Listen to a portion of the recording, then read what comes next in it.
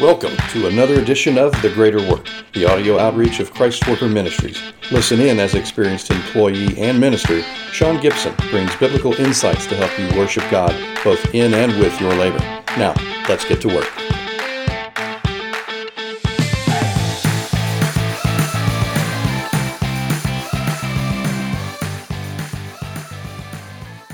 Welcome back to the Greater Work podcast as we're finishing our series, Hurts, Healings, and Work.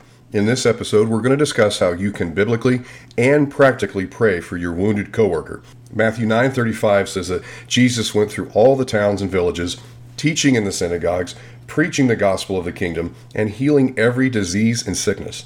While Jesus' primary goal in coming to earth was to reunite God the Father with his creation, us, one additional side effect of his coming was bringing healing to his people. As it says in 1 Peter 2:24, he himself bore our sins in his body on the tree, so that we might die to sin and live in righteousness. And by his stripes, we are healed. Make no mistake about it, Jesus healed back then, and as it says in Hebrews 13:8, Jesus Christ is the same yesterday, today, and forever. Jesus still heals today. And what is even more impressive, Jesus also allows us to be part of the healing process. While we're not the healers ourselves, Jesus will use us to bring healing and restoration to our sick and weary coworkers. Before his departure, Jesus trained his disciples and he mentored them in the healing process. Mark 16:20 says that the Lord worked through them, confirming his word with signs and healings. After the disciples grew in the discipline of praying for the sick, he told them, "Whoever believes in me will also do the works that I'm doing, and he will do even greater than these because I'm going to my Father." He said that in John 14:12. My friend, the whosoever that Jesus said is you and me. Praying for the sick and seeing them healed is not something that died out with Jesus or even the early church. If you're part of a denomination that does not believe in healing, let me encourage you. Read the Bible. It's not biblical if they say that he doesn't heal today. I've been part of those Bible groups that say that they don't believe that healing is for today. Yet what's funny is that if you're sick or if a loved one is ill, they expect you to call them for prayer. Why? What a mixed message. If healing isn't for today, then why bother? Anyway, hopefully you understand that healing is for today, and also that God can use you to bring his healing power to a coworker or a client. So let's talk about the practical side of bringing God's healing power into your workplace. First thing, your prayers can be used by God to bring healing and restoration to your coworker. James 5:15 says, "And the prayer offered in faith will restore the one who is sick, and the Lord will raise him up." While it may be easy for us to believe that a minister may bring the healing power of God, it's not just ministers, it's us. God can use us to bring healing. An interesting note, the word used here in the Greek for sick doesn't just mean sick in body. It can also mean weary in your soul. Suppose your wounded coworker is dealing with weariness due to stress or even a clinical situation like bipolar or depression. In that case, God's healing power can flow through your prayers and help raise that person out of their condition. Our coworkers may not have the confidence that's needed to receive the healing, but God can use our faith in their place.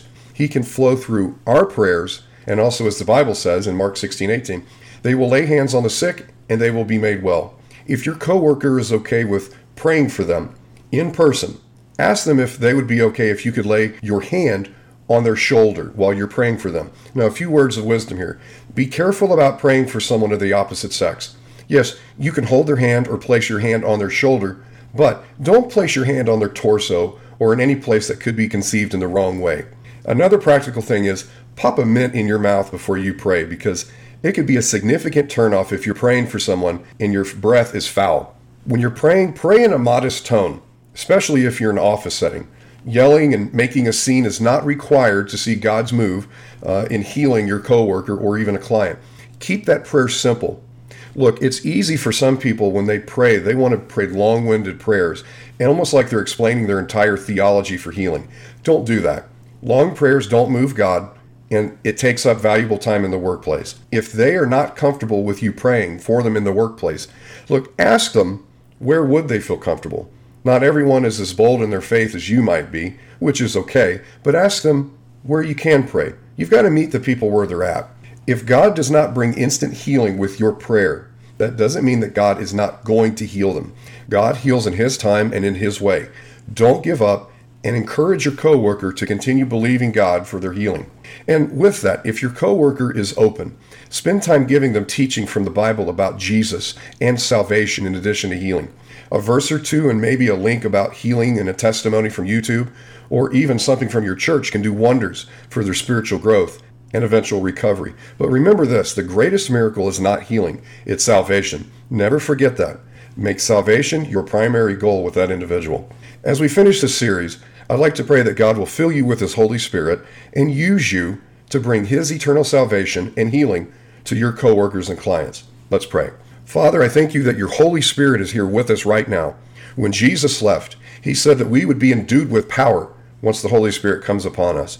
So right now, I just ask, fill that one listening right now with a renewed sense of faith, a renewed sense of strength and boldness to pray for their coworker, to pray for their client. And I pray that you would bring miracles through their prayers and even the laying on of hands, that they would see the sick recover. And Father, if they don't know you, I pray that you would flow through them in truth, help them to hear the word of the good news, maybe for the first time, or maybe it's another time. But this time, Father, let it take. In the powerful name of Jesus, amen. If this message blessed you or someone you know, drop me a note, christworker.sean, that's SEAN, @gmail.com. We love hearing your praise reports, and we also love praying for our partners. Be blessed, and in Jesus' name, be healed. Thanks for listening to The Greater Work, a Christ Worker Ministries podcast. The Greater Work is supported by hardworking listeners just like you. To learn more about Christ Worker Ministries and how you can become part of our growing outreach, visit christworker.org.